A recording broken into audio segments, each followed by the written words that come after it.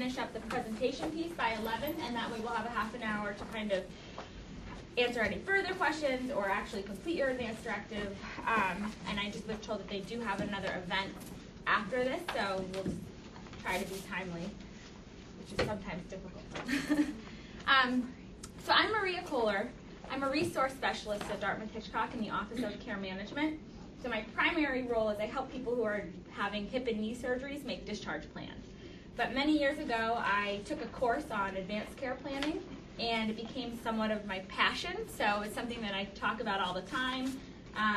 It's something that I've incorporated into pre-op discharge planning for orthopedic patients.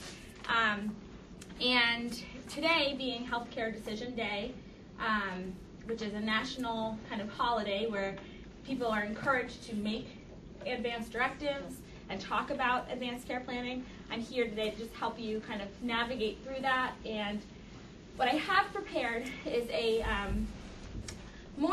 less of a kind of frequently asked questions presentation, but it's more along the lines of a conversation. So we're going to have a group conversation about some of the key elements that you want to discuss with your family or your friends, your healthcare providers, before you even think about completing the actual advanced directive. So we're going to get into that, but I'm going to show you a quick little video that kind of sets the stage.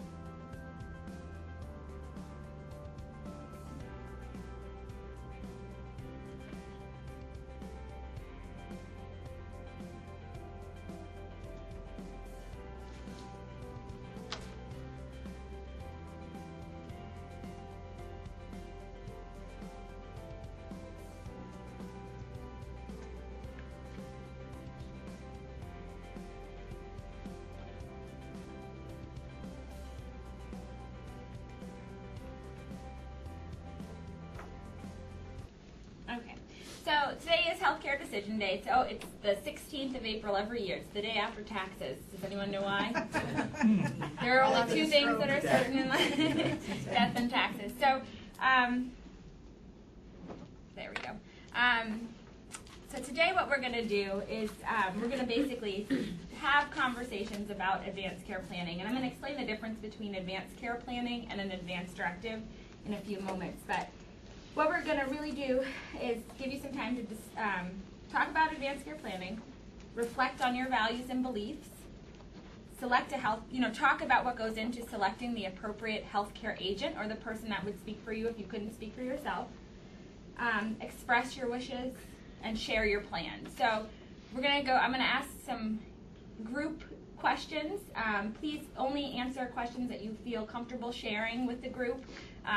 You can use personal experiences, things you may have heard in the media. You can make up scenarios if that's more comfortable for you, but the best way to do this is to really have some group engagement.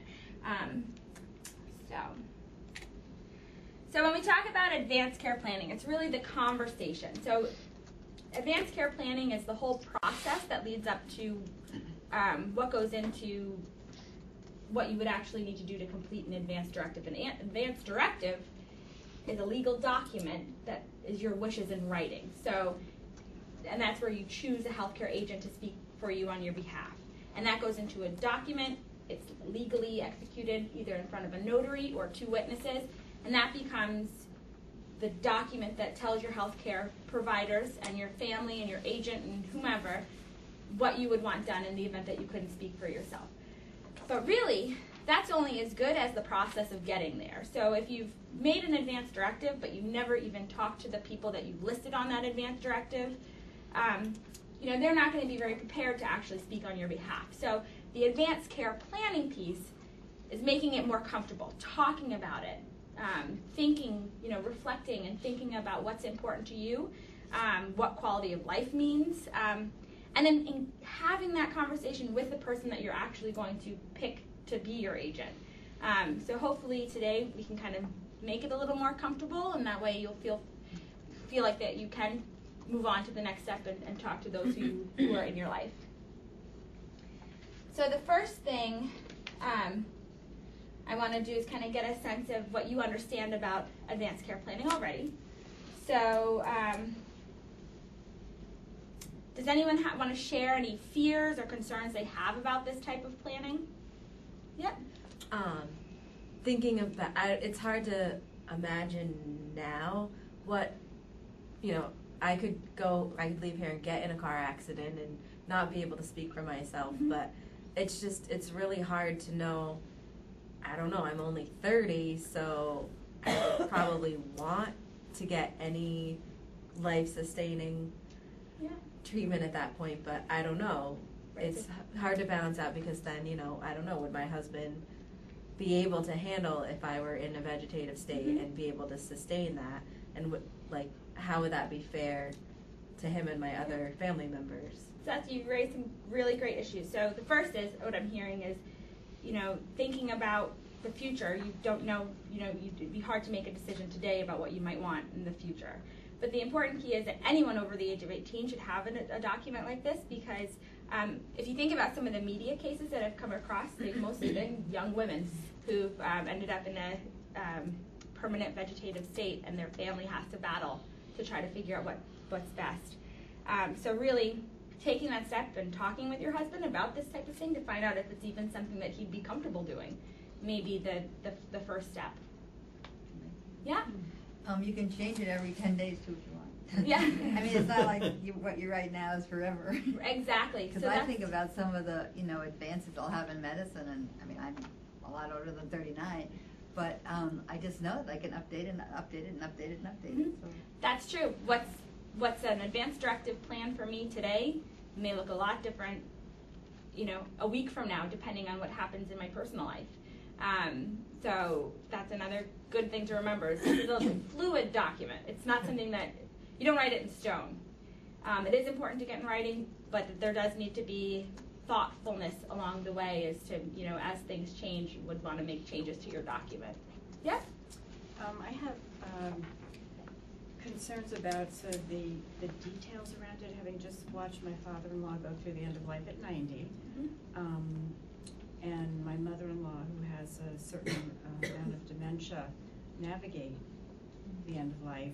I feel like there are so many things that happen that really are not covered in any way we think about advanced care directives or planning today. Mhm.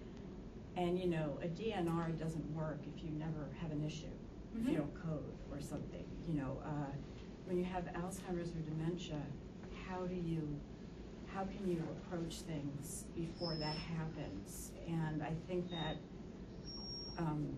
you know, wanting a high quality end of life is just so much more complicated, even with smart people who try to plan. And so certainly, you know, and issues about ending your life when you're not going to code, let's say, but you're about to go, but your respiratory system is still strong, you're in horrible pain no matter how much morphine or whatever. Mhm. There are just so many things that I saw happen that, you know, I hope there are ways to sort of approach them, because these are people who, you know, are in a good assisted living facility. I mean, they have advantages. And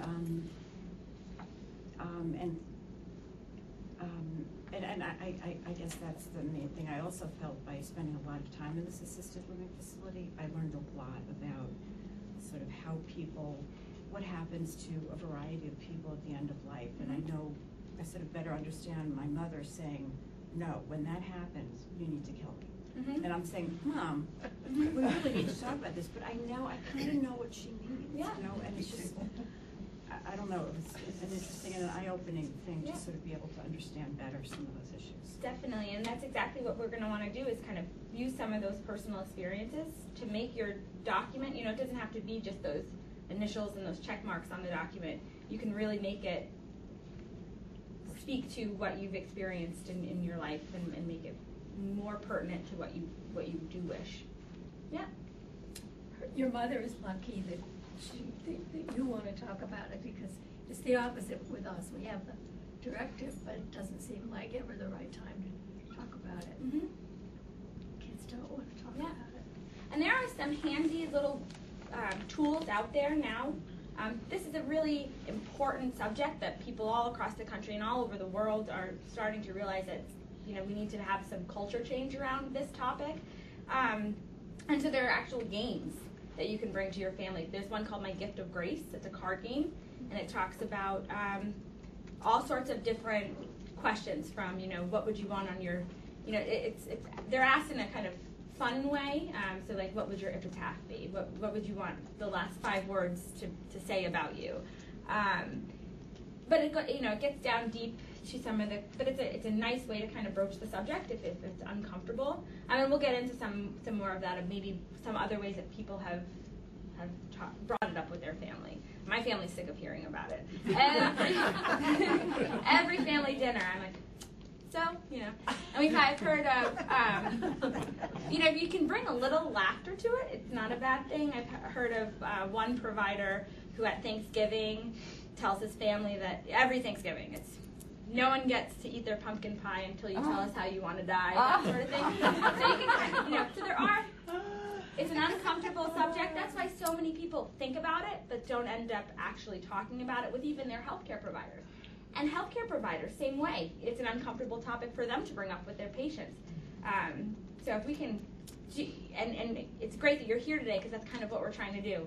Move past that. We're trying to get this out in the open and start talking about it. So thank you all for sharing. If any of you have completed an advanced directive in the past, what did you hope that would accomplish for you?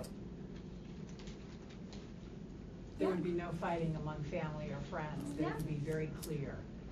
Mm-hmm. No drama. You said about how if you were the agent, how comforting it would be to be very sure that you know what this person wants. Yeah, absolutely. We sometimes call it a gift to your family or your friends or whomever you've chosen to speak for you, that it's clear. They don't have to guess. Yeah. Did you hope that it would be retrievable in your healthcare record and everyone would know where it is? Yes. Yeah. Yes, as a matter of fact, I feel like I've talked to the doctor and said what, but I guess you have to have that document.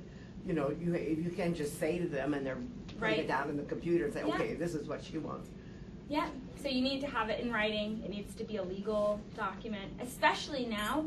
So There used to be ways to document it in a less formal way, but however, recently in New Hampshire, they implemented a surrogacy law, which makes it really important that you have it in writing, because now in New Hampshire, they've appointed a state list of family members in a certain order that can make healthcare decisions on your behalf if you don't have an advance directive in place. So now it's even more important that you have that in writing, especially if you don't trust every member on that list, and you might want to make, or shift up the order. Not that order doesn't work for everyone, so. Well, and the other thing is that they're so approachable now. What do you want? Do you want to take that medication? You don't have to take it if you don't want to. So everything is your choice. Yeah. So you begin to feel like, oh, they know me. Right. It's all about shared decision making. So some of the responsibility lies on you. Yeah. Yeah.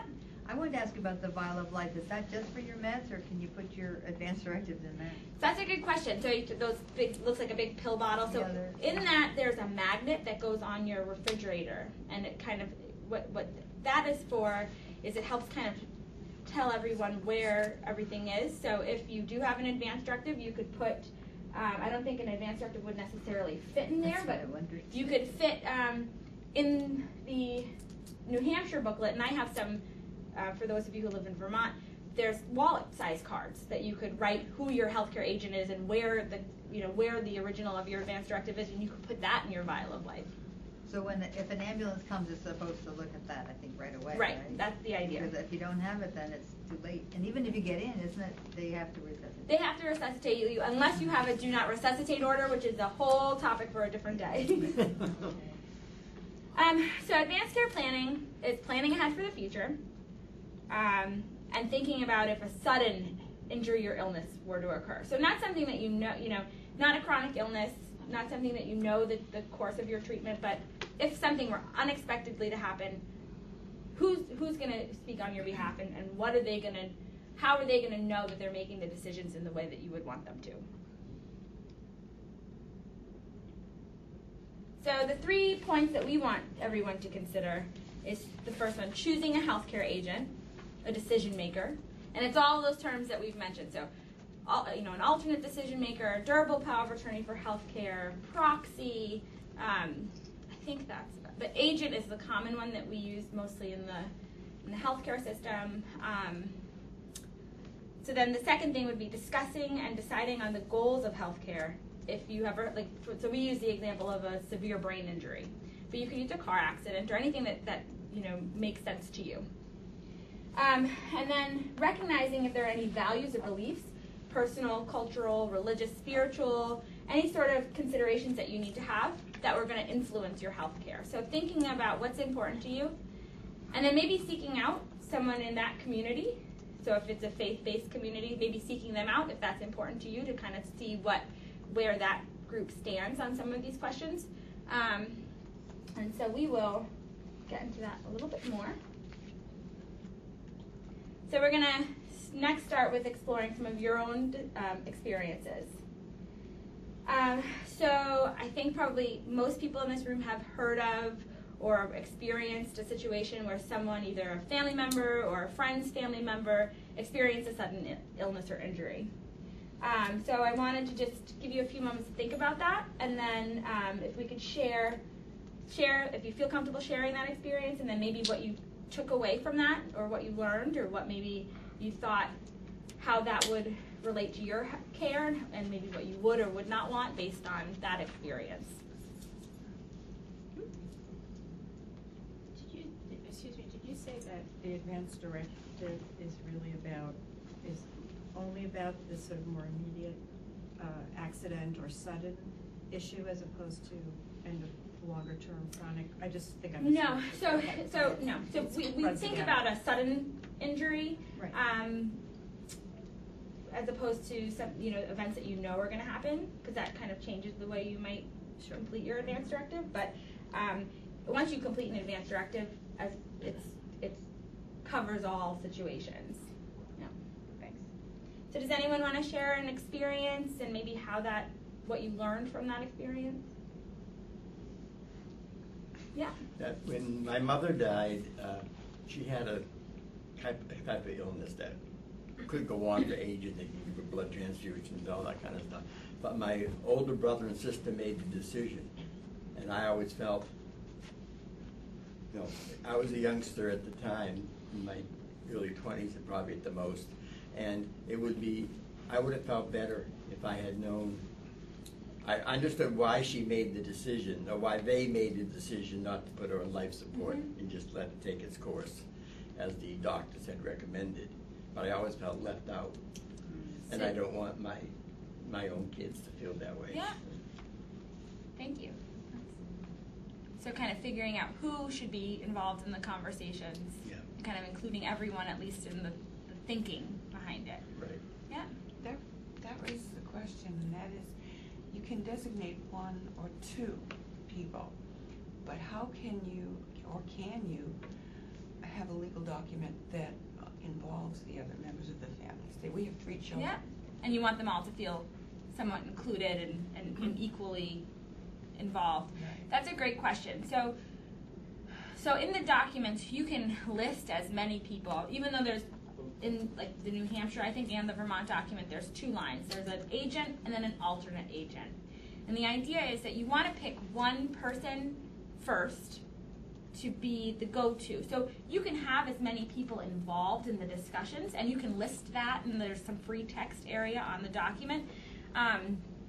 You can list as many people as you think should be involved, but at the end of the day, you want one person for the doctors to go to say, you know, what's the consensus of the group, or what's the decision. In the event that, you know, that everyone isn't in agreement, there needs to be one person. But you can list as many people to be alternate agents, and then what's going to happen is you list them in order, and you can, if you have no preference, you can choose age order, or if you're someone maybe you feel knows your wishes a little more than someone else, you can list them in that order, but they're going to go to that top person first. If they're unable or unwilling, let's say it becomes too difficult for them to make this decision, they'll go to the next person, and then so forth. But you can list as many people as you want to be, and you could say that you'd like them to be part of the discussion. Yeah? But can that individual overrule what the others felt? Mm-hmm. Ultimately, That's what I thought. yeah. So if you list, so that there needs to be, it gets too complicated if you give kind of equal authority to each member of the group. But you can put comments, and as long as you're talking about this with them ahead of time, that you want them to come to somewhat of a consensus,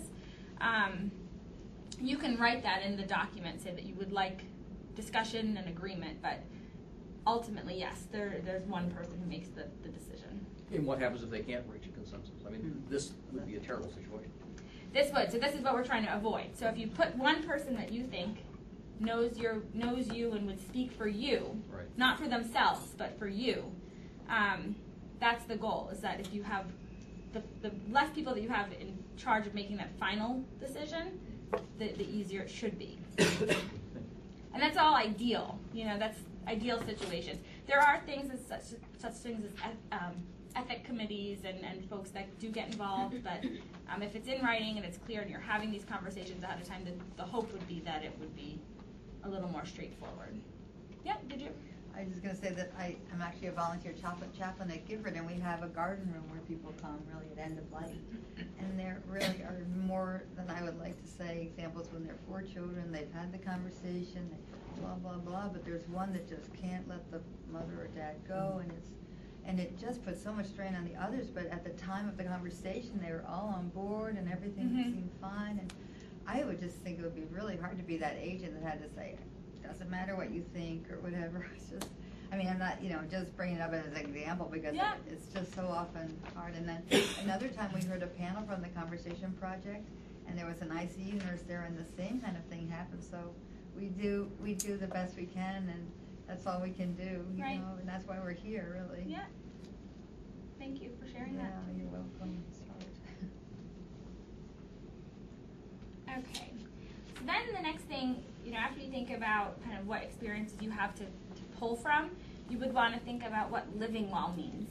And I think the point that we brought up earlier, that you brought up earlier, was kind of living well can change over time. So it's not always going to be the same things that are important to one person are not going to be the same that are important to another. And for that same person, over time, living well, that may change as well. So does anyone want to share any experiences or activities that are most important for you to live well? To me, I would want to put / dying well. Okay. So what does that mean to you? I would like to elect how I'm going to die. Okay. And let my wife and children know what I would like so that they are free from having to make the decision for me. So that it's more important to me in a sense to die well than it is to live well, if you will. Okay. And so to get to that, I guess to get to that explanation for your family, you know, thinking about what was important for living well, and once you're not able to do those things, that may mean that it's time to transition to thinking of dying well. Yeah. But the key, one key experience that I have is a video I watched with a patient and a son, and they were having this conversation. And the son didn't realize that living well to the father at this point in life was that he was able to watch a certain sports game every Sunday. You know, the son thought how awful his life was because he couldn't, you know, he couldn't go outside any longer, he wasn't able to be very active. But the father was very content and felt that living well was, he was still able to have this great life because he was able to watch this one sporting event every Sunday or whatever. So that's the key, is that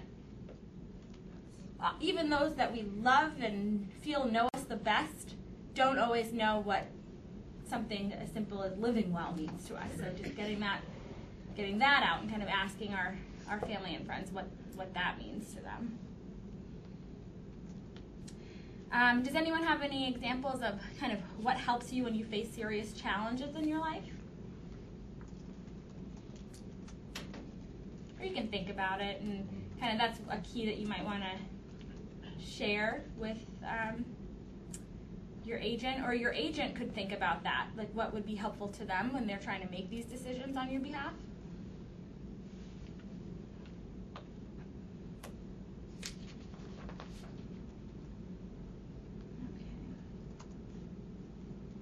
So the first thing that we want to think about when we're advanced care planning is choosing that person. And so we talked about this, that sometimes it's difficult because it's not always a family member.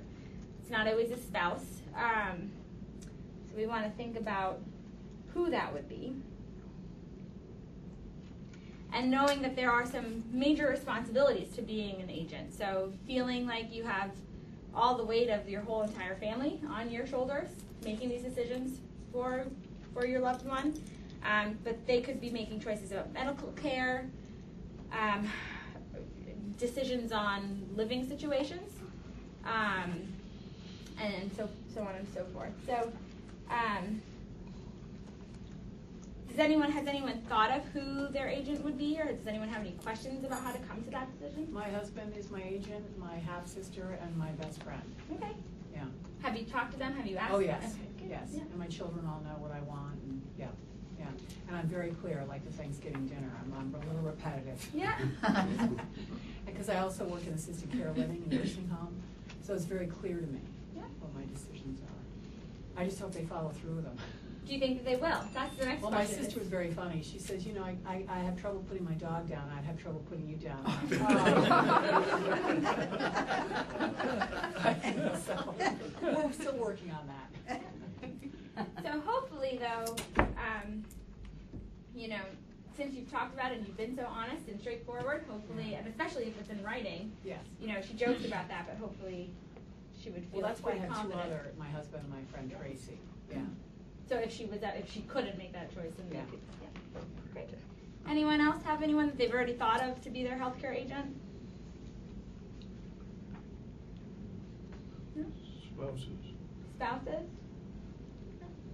Can anyone think of why it might be difficult, or maybe someone wouldn't choose a spouse? Yeah. To have someone that's maybe more neutral and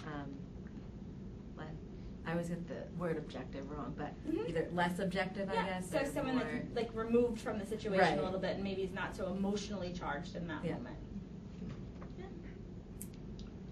Maria, I think it's also important to think about the alternate, because when we think about accidents, for example. Yeah.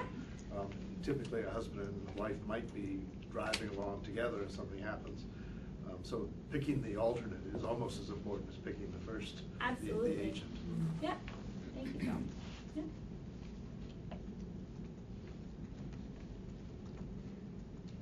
Okay.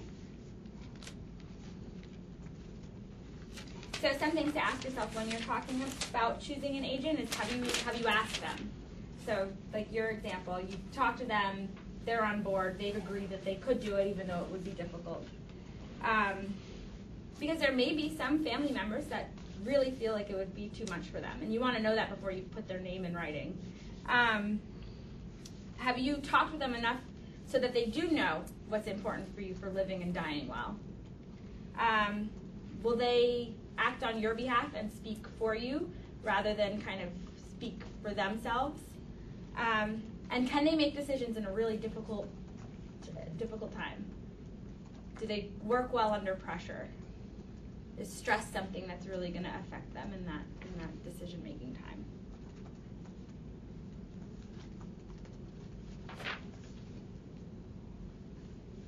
So then reflecting, thinking about why you chose that person. And just remember, it doesn't have to be a family member. It doesn't have to be a spouse. The guidelines, are that they're 18 and that they have capacity to make the decisions that you would be able to make if you were able to speak for yourself. So if there is someone in your life that you feel knows you well enough and would be confident in making those healthcare decisions, you can ask them and they can be your agent.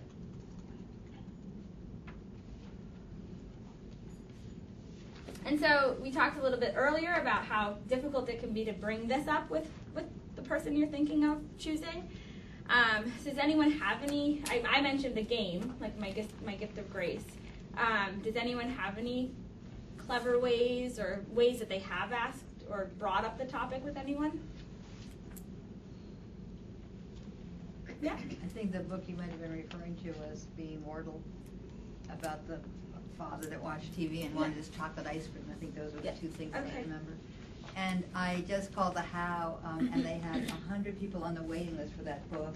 They have 5 copies. It's called Being Mortal. It's by Atul Gawande, which is an Indian name, like Gawande.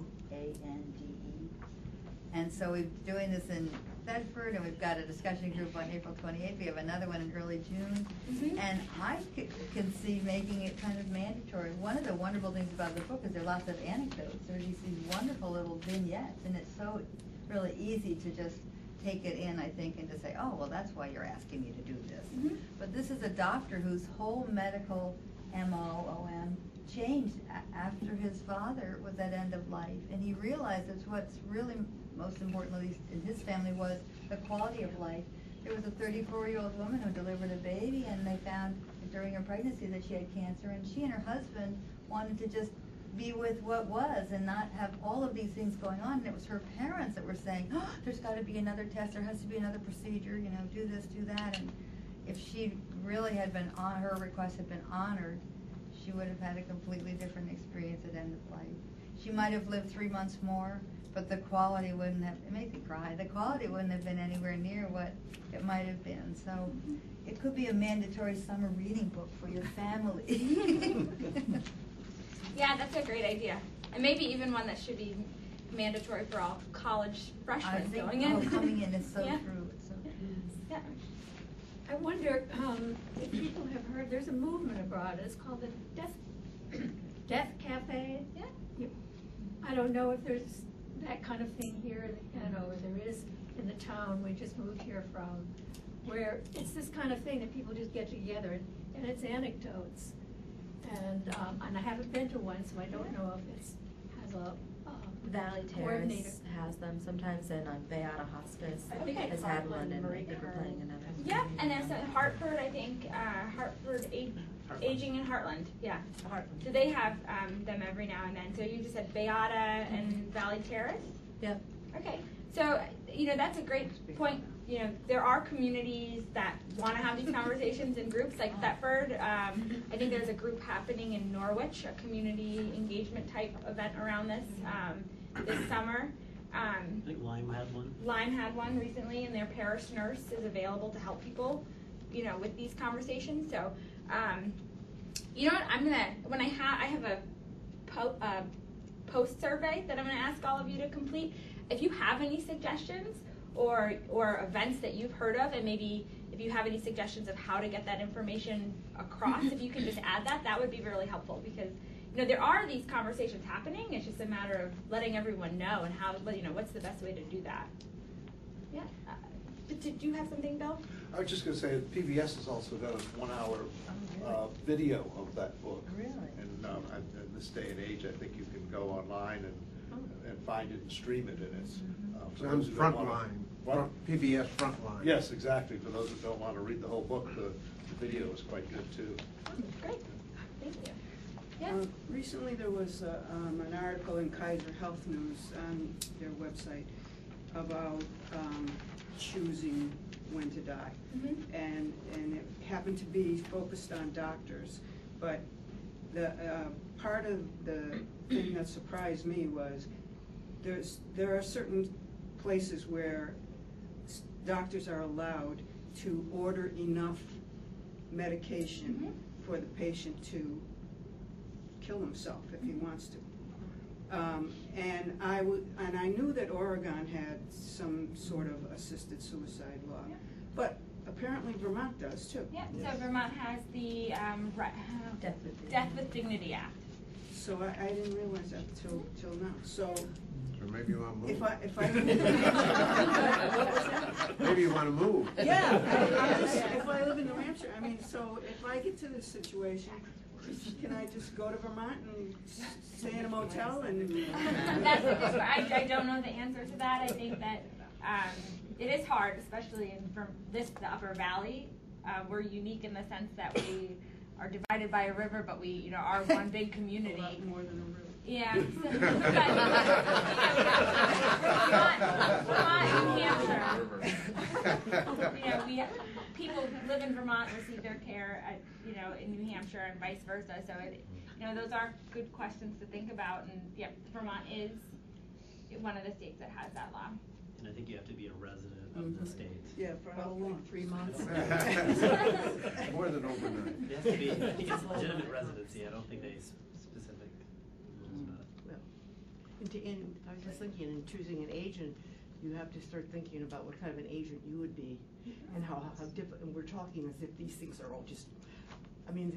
We're human beings, and this is all very, very different. And I've just finished the book you were talking about, and the only person I can think of that had an outstanding death was my brother-in-law, who chose, in the book where the girl was just almost forced by her parents to have one more chemo, and she really, but my brother-in-law chose all these chemos, anything that a doctor would say, 2% chance of 5 days life, whatever, and to experience how he did die at home, but it was an unbelievable death. So that was an incredible experience to me, because everything that could possibly happen to him, sores all over him and whatever. So to be, and his wife was a nurse, so she took care of him. She knew he wanted to be, that last breath to be, but to be that agent is probably as difficult as to ask somebody to do that for you. So acknowledging that it's a really important role, but it's a very difficult role. Yeah. So you have to think about what you're asking somebody to do. Yeah. Yeah. Another resource I've found helpful is something called 5 Wishes, which is a multi-page, 16-page or something. And one of the things about it is it states a number of things and then invites you to cross them off, so that if it doesn't apply to you. So it raises a bunch of issues around religion or not religion, around just more of a workbook to kind of get through some of these. And I think that's actually what Florida and a few other states actually use in place of their advanced directive booklet. So, and you can download that right online. And I believe. it is usable in, I think it's 42 states, but it's Mhm. Vermont, New Hampshire, No. Massachusetts. We're difficult. What is it called again? 5 wishes. 5 wishes. Just one point also is your health care. So Dartmouth Hitchcock, for example, there are care managers available. There are social workers who you can go and have a conversation with and actually work through these booklets with. And if you wanted to bring the person who you're thinking about being your agent with you, they can kind of help facilitate that whole process. So if it is difficult for you to bring this up with someone, maybe just ask them to come along and hear, have someone who's really knowledgeable about these topics kind of walk both of you through that. That might be helpful. And just, we are developing a program called Honoring Care Decisions, which is offering just that. So facilitated conversations with you and your healthcare agent, so they can hear every question you're being asked. And then they have time to kind of reflect on what you've said and maybe share some of their own concerns or experiences. Did you have one more thing? I just want to say quickly that another whole issue is the funeral. That could be $25,000 or $200, And there's a woman that's speaking in Norwich. Her name is Annie K. Ross, and I think it's at the church and it's coming up. But I think it's February 25th, maybe. Not February. And what? Not February. I'm sorry, April. It won't be a year from now. I'm sorry, April. But it's also what is possible. Like there was this family that just had so little money, and they took a cardboard. It was a cardboard coffin, and the children decorated with their grandmother that had died, and they put the body in. They drilled the hole, and then it might have cost $50. I don't know, but it's just there's so many ways to look at all these pieces. Can you repeat that? What that means when she's speaking?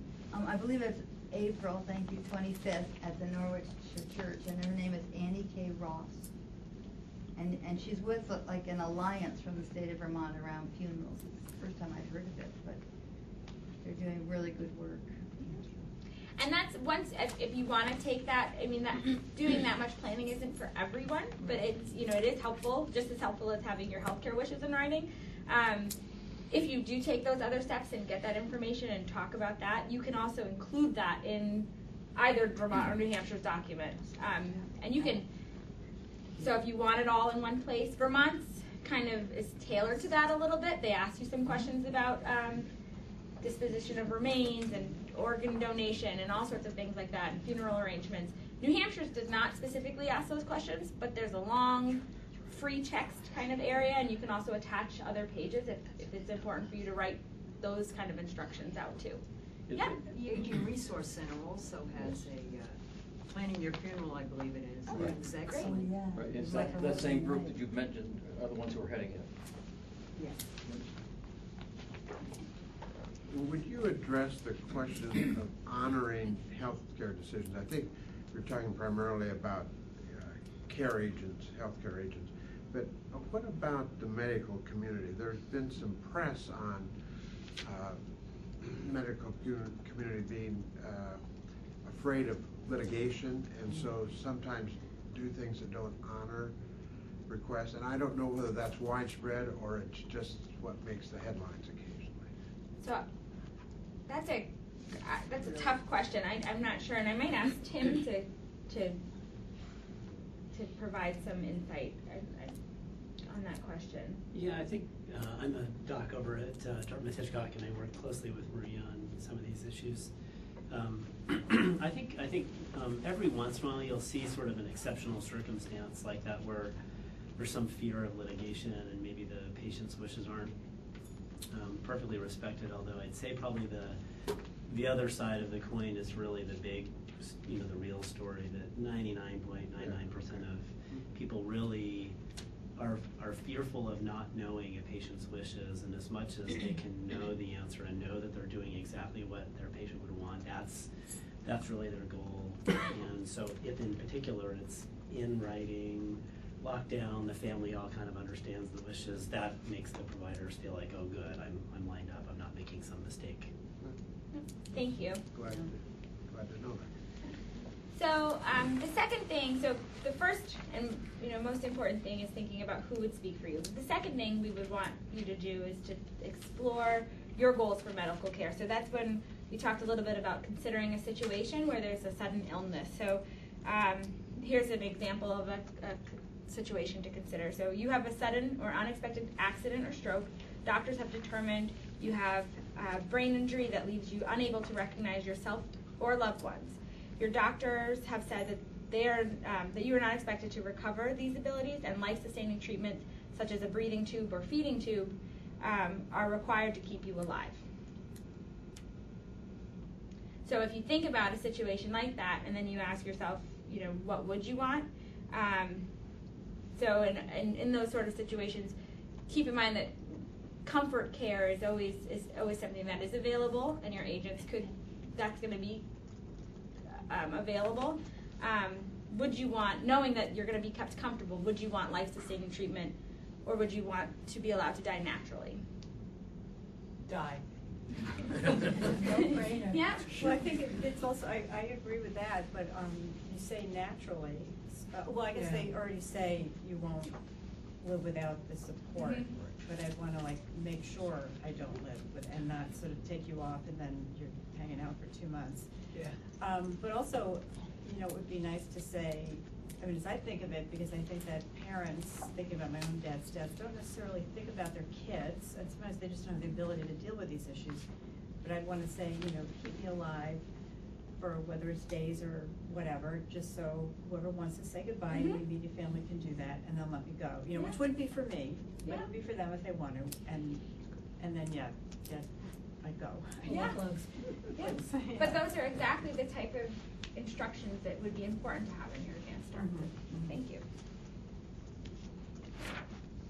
So the third thing, and it's kind of along the lines, you kind of gave me a nice segue, is exploring any sort of religious, cultural, or personal beliefs or wishes that you would want to include and maybe influence your care. So for that example, it would be very important for you to have family around and specific family around. So you would want to, your care would be influenced by making sure there was enough time to kind of get everyone in the room. And so that's when you start thinking about what helps you face serious challenges.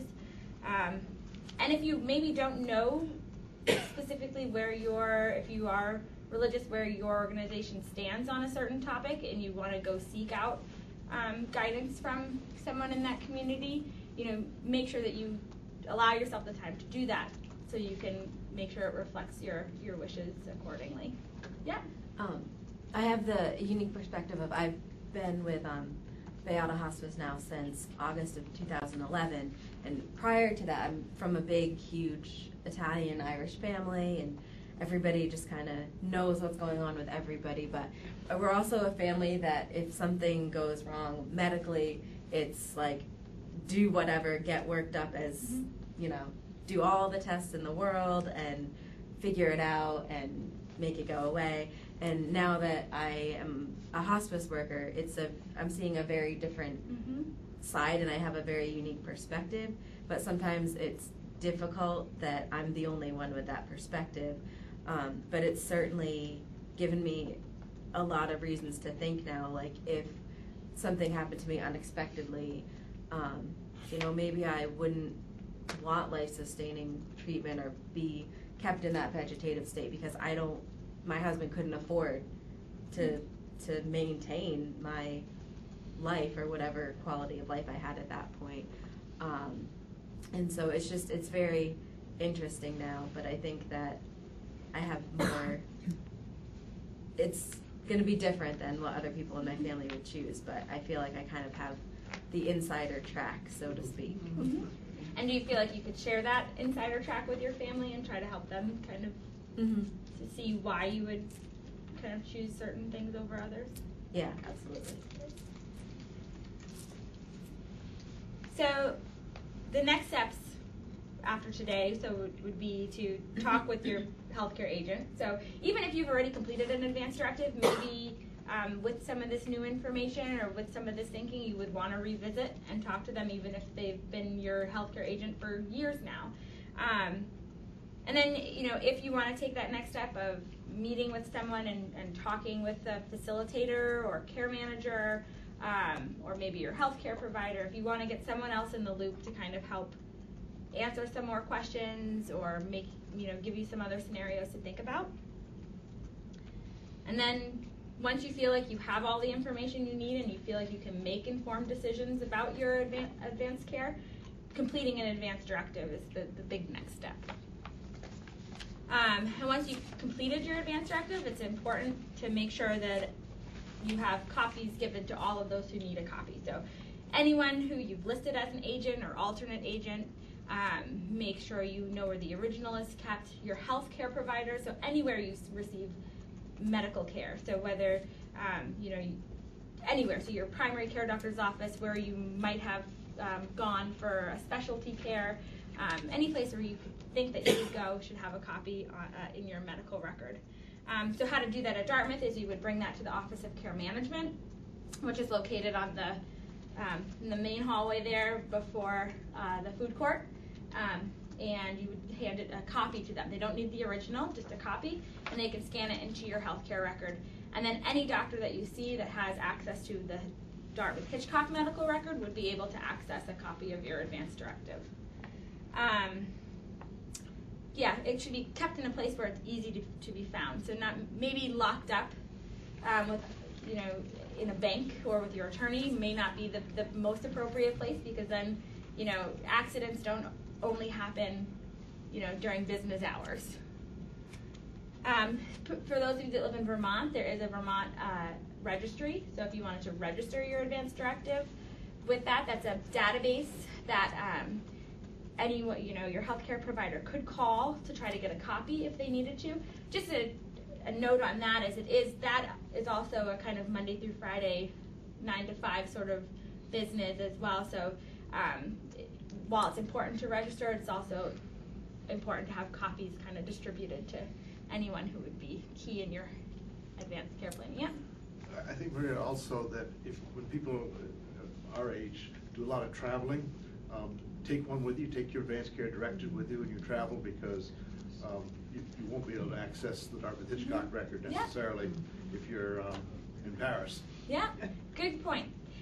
The other thing is, if you do spend half the year someplace and half the year someplace else, maybe completing an advanced directive that's legally, that falls under their state statutes, and recognizing that there are different laws from state to state, where most states will honor an advanced directive from another state as long as it's not contrary to what's in that state statutes.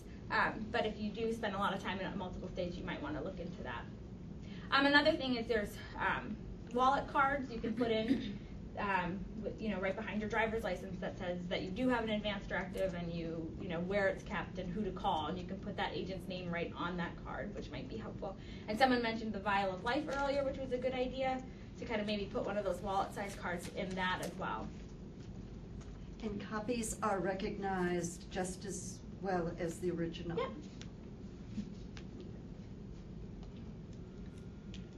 Okay. Then we want you to, someone mentioned it earlier today too, that it's not, once it's in writing, it's not necessarily written in stone forever. You want to review it. You want to think about, if there's ever some experience or new diagnosis or whatnot, you want to take this out and look at it and make sure it's still accurate to how you actually feel. So we have the 5 Ds, and these are good opportunities to kind of take it out and make sure to review your advanced directive. So every decade, if there's a death of a loved one, take that out and make sure it still reflects, what's important to you, or a death of an agent, and so you want to make sure that your agents are accurate. Divorce, a diagnosis that's new that maybe changes your perspective, or a significant decline in your health. Maybe time to take out the advanced directive and just make sure it still speaks to you. And then there'll be peace of mind to you and those you love. Any questions? I wanted to make sure to leave, finished right on time, so I could leave a half an hour for questions. And if you did want to complete your advanced directive, looks like we have plenty of witnesses and my notary stuff, so we can get that done today. Any questions? Yeah. What's the difference between an advanced directive and a living will?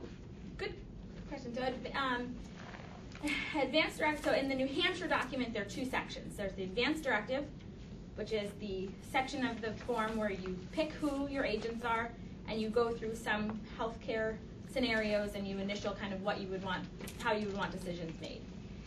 That's the advance directive. Section 2 of the New Hampshire form is a living will, and that's a paragraph that basically states, it doesn't even mention your healthcare agent, it just states, in the event that two doctors or a doctor and a nurse practitioner agree there's nothing else that they could do, what would your final wish be around life-sustaining treatment, especially a feeding tube and IV fluids, so artificial nutrition and hydration. So it's more of just a kind of final statement that's a support document for the people that you've chosen to be your healthcare agent. So just another form to say, there wasn't any conflict between what you wrote in your advance directive and what you actually said you would want in an end-of-life situation. And that's a legal one too? I mean, I have one of those, but that's a legal document. Yeah, that's a legal document. They're notarized or witnessed as well. Yeah. I'm not sure if this is the place for the question, but I'm an organ donor or registered as an organ donor. How does that impact end-of-life decisions? That's a great question. So it would be your agents and working with your healthcare team to kind of figure out at what point I think it makes sense to consider that. I mean, is there any point in the process where a doctor would step in and say, we need to keep this person alive, at least on a machine or whatever, until we've harvested an organ, beyond where the family might want that to go on? So I don't know that if it was beyond what the family wanted or the agent wanted, I don't think that would be the case, but it would be probably an ongoing conversation between whoever the agent is and the family and the doctor or the healthcare team who's caring for you. Does that make sense? Sure. Can't you express your own desire in that sort of, small print part that, if at all possible, if my organs can be donated, I'd like to make sure the time is spent so they can be donated, before my family has to, makes that decision.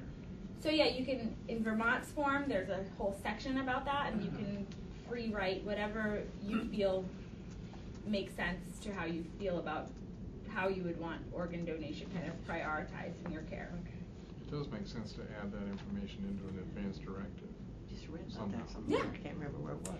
So that's the thing. So if you are from New Hampshire and you're using the New Hampshire form, sometimes I pull out the Vermont booklet because there's helpful language in the Vermont form that because New Hampshire's form doesn't mention organ donation or funeral arrangements at all. So if you did want to include some of that and you're kind of not sure exactly how to word some of it, there's nothing that says you can't take the Vermont booklet and use some of that language in the free text portion of your advance directive. Yeah? You are an organ donor, and I know many, many, many years ago, I made that decision at Hitchcock. Where would I go now to find out? Do you know where I would go to find out if that's still legally there and so forth? Or so I don't know at the hospital where that's documented. You designated on your driver's license. That's what I was going to say. It's usually on the back of your driver's license. I'll look at that. I hope I have or not. But you can put it on your, as part of your driver's license registration, but you can also put it in an advance directive. It's another place. Yeah. I had a friend who worked in anatomy and anatomy office, and she did say that there's sometimes when they can't accept a patient because they have too many to work on already here at Mary Hitchcock. Okay. And the timing too is obviously. Right. So. Right. So every intention of you could want to be an organ donor, whether or not that actually is the case is hard to say for certain. Yeah. Any other questions? I'm going to stick around. So if you want, I just want to put forth a scenario and just get people's feelings on this. It's Thanksgiving and the family is all around, whether it's at the table or in the living room afterwards or anything. And there are grandchildren there from 2 to 26. Yeah. 8 of them. Mm-hmm. So, does anybody have ideas of how you get your kids and grandchildren separated and talk about these things? Put them to bed. What did you say? 26 is okay. Doctor, but I mean, the preteens. Yeah. That kind of age, maybe say from 5 to 12 or. So you wouldn't want them to be there, is that what you're saying? Well, I don't know.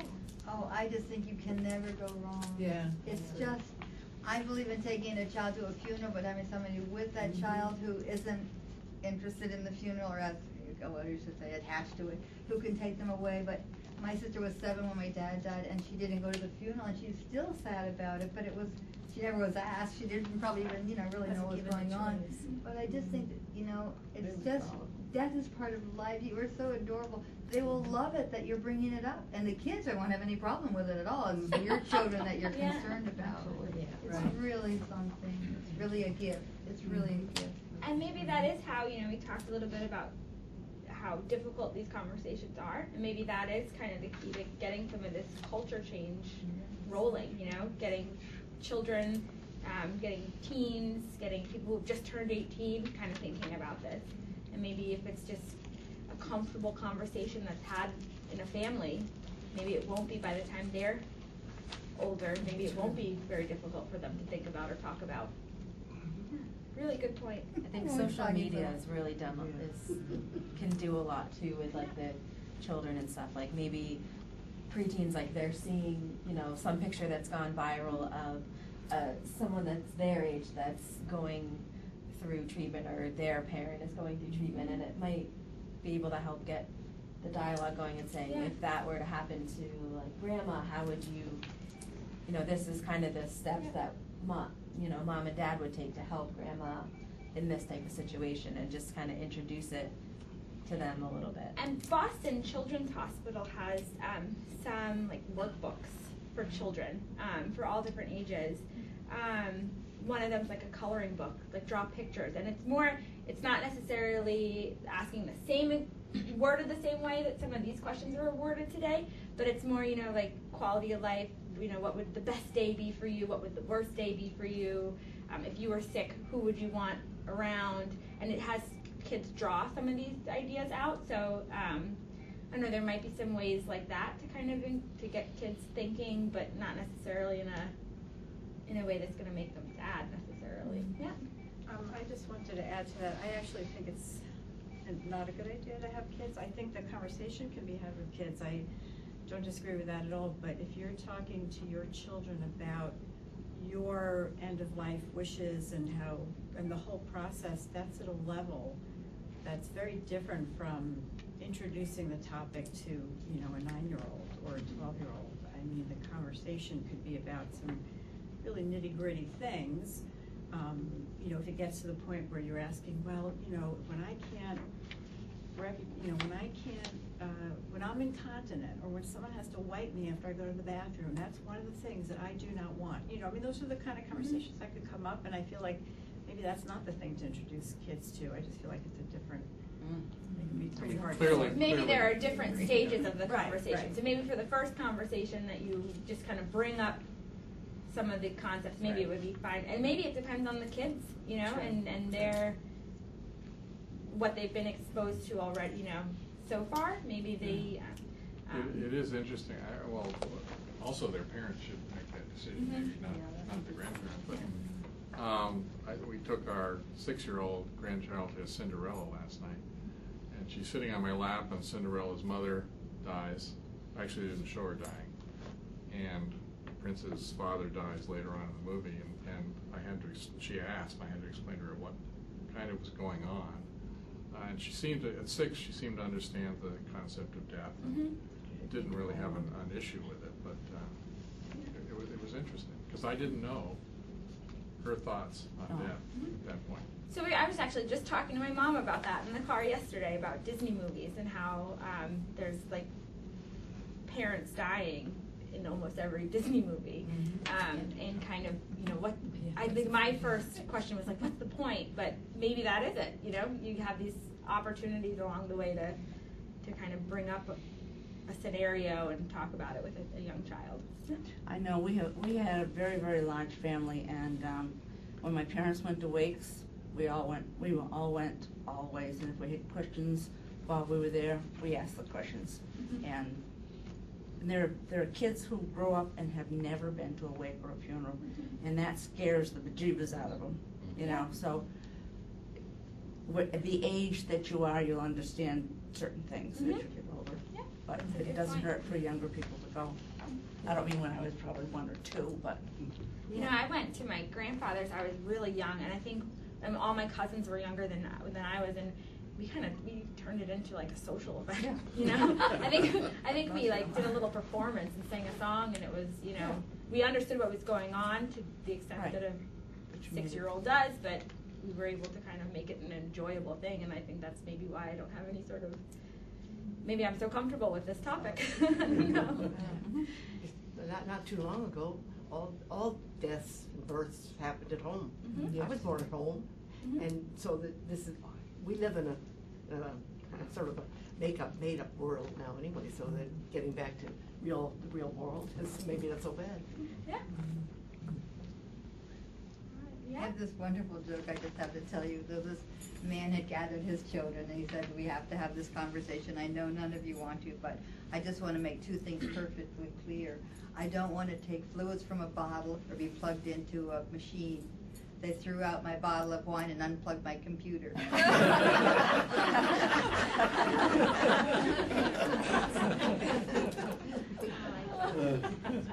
So, thank you all so much. This really was great. I think the engagement that you showed today was really wonderful. Yeah? I do have one question. Do you have any copies of some of your presentation? I can get that. The example of that list of the responsibilities. Sure. Would be nice to have that. Sure. So let me talk to Rebecca and find out what's the best way to distribute that. I don't know if you signed in, if you gave an email address, because I'd be happy to. Well, if you registered online, If you registered, so I can, I'm happy to send out the PowerPoint presentation in an email to you all. That's good. The other thing I did want to ask is if you would be so kind to just do a post survey, just to kind of see if anything changed after the presentation.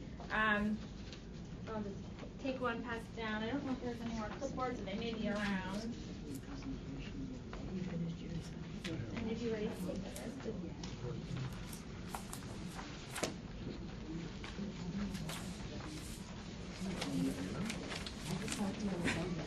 Okay. Yeah. I would get it out. Oh, great, thank you. So I transferred you to our. Oh, thank you. Yeah, So you were- Thank you. It's really funny, I signed up for this. Every day. I'm Bridget. Yeah. Nice to meet you. And so when I heard. You don't have to. Oh, yeah, I know. So. Yeah, he's It sounds like you talked with him probably more yeah, often. yeah, for the orthopedic stuff. Yeah. Well, I have to keep myself in. Okay. So I'm going to stick around. There, I do have the booklet. Feel free to take one if you don't want to complete it today. That's fine. Take it home. Talk about it. Up at the hospital today, there are display tables with some care managers around who are able to help. That by the East Mall Cafe. So if you were headed up there today, there will be other opportunities to talk to other people about advanced directives. And the other thing is you can always stop by the Office of Care Management front window there and ask to speak with us. There's always a social worker on call.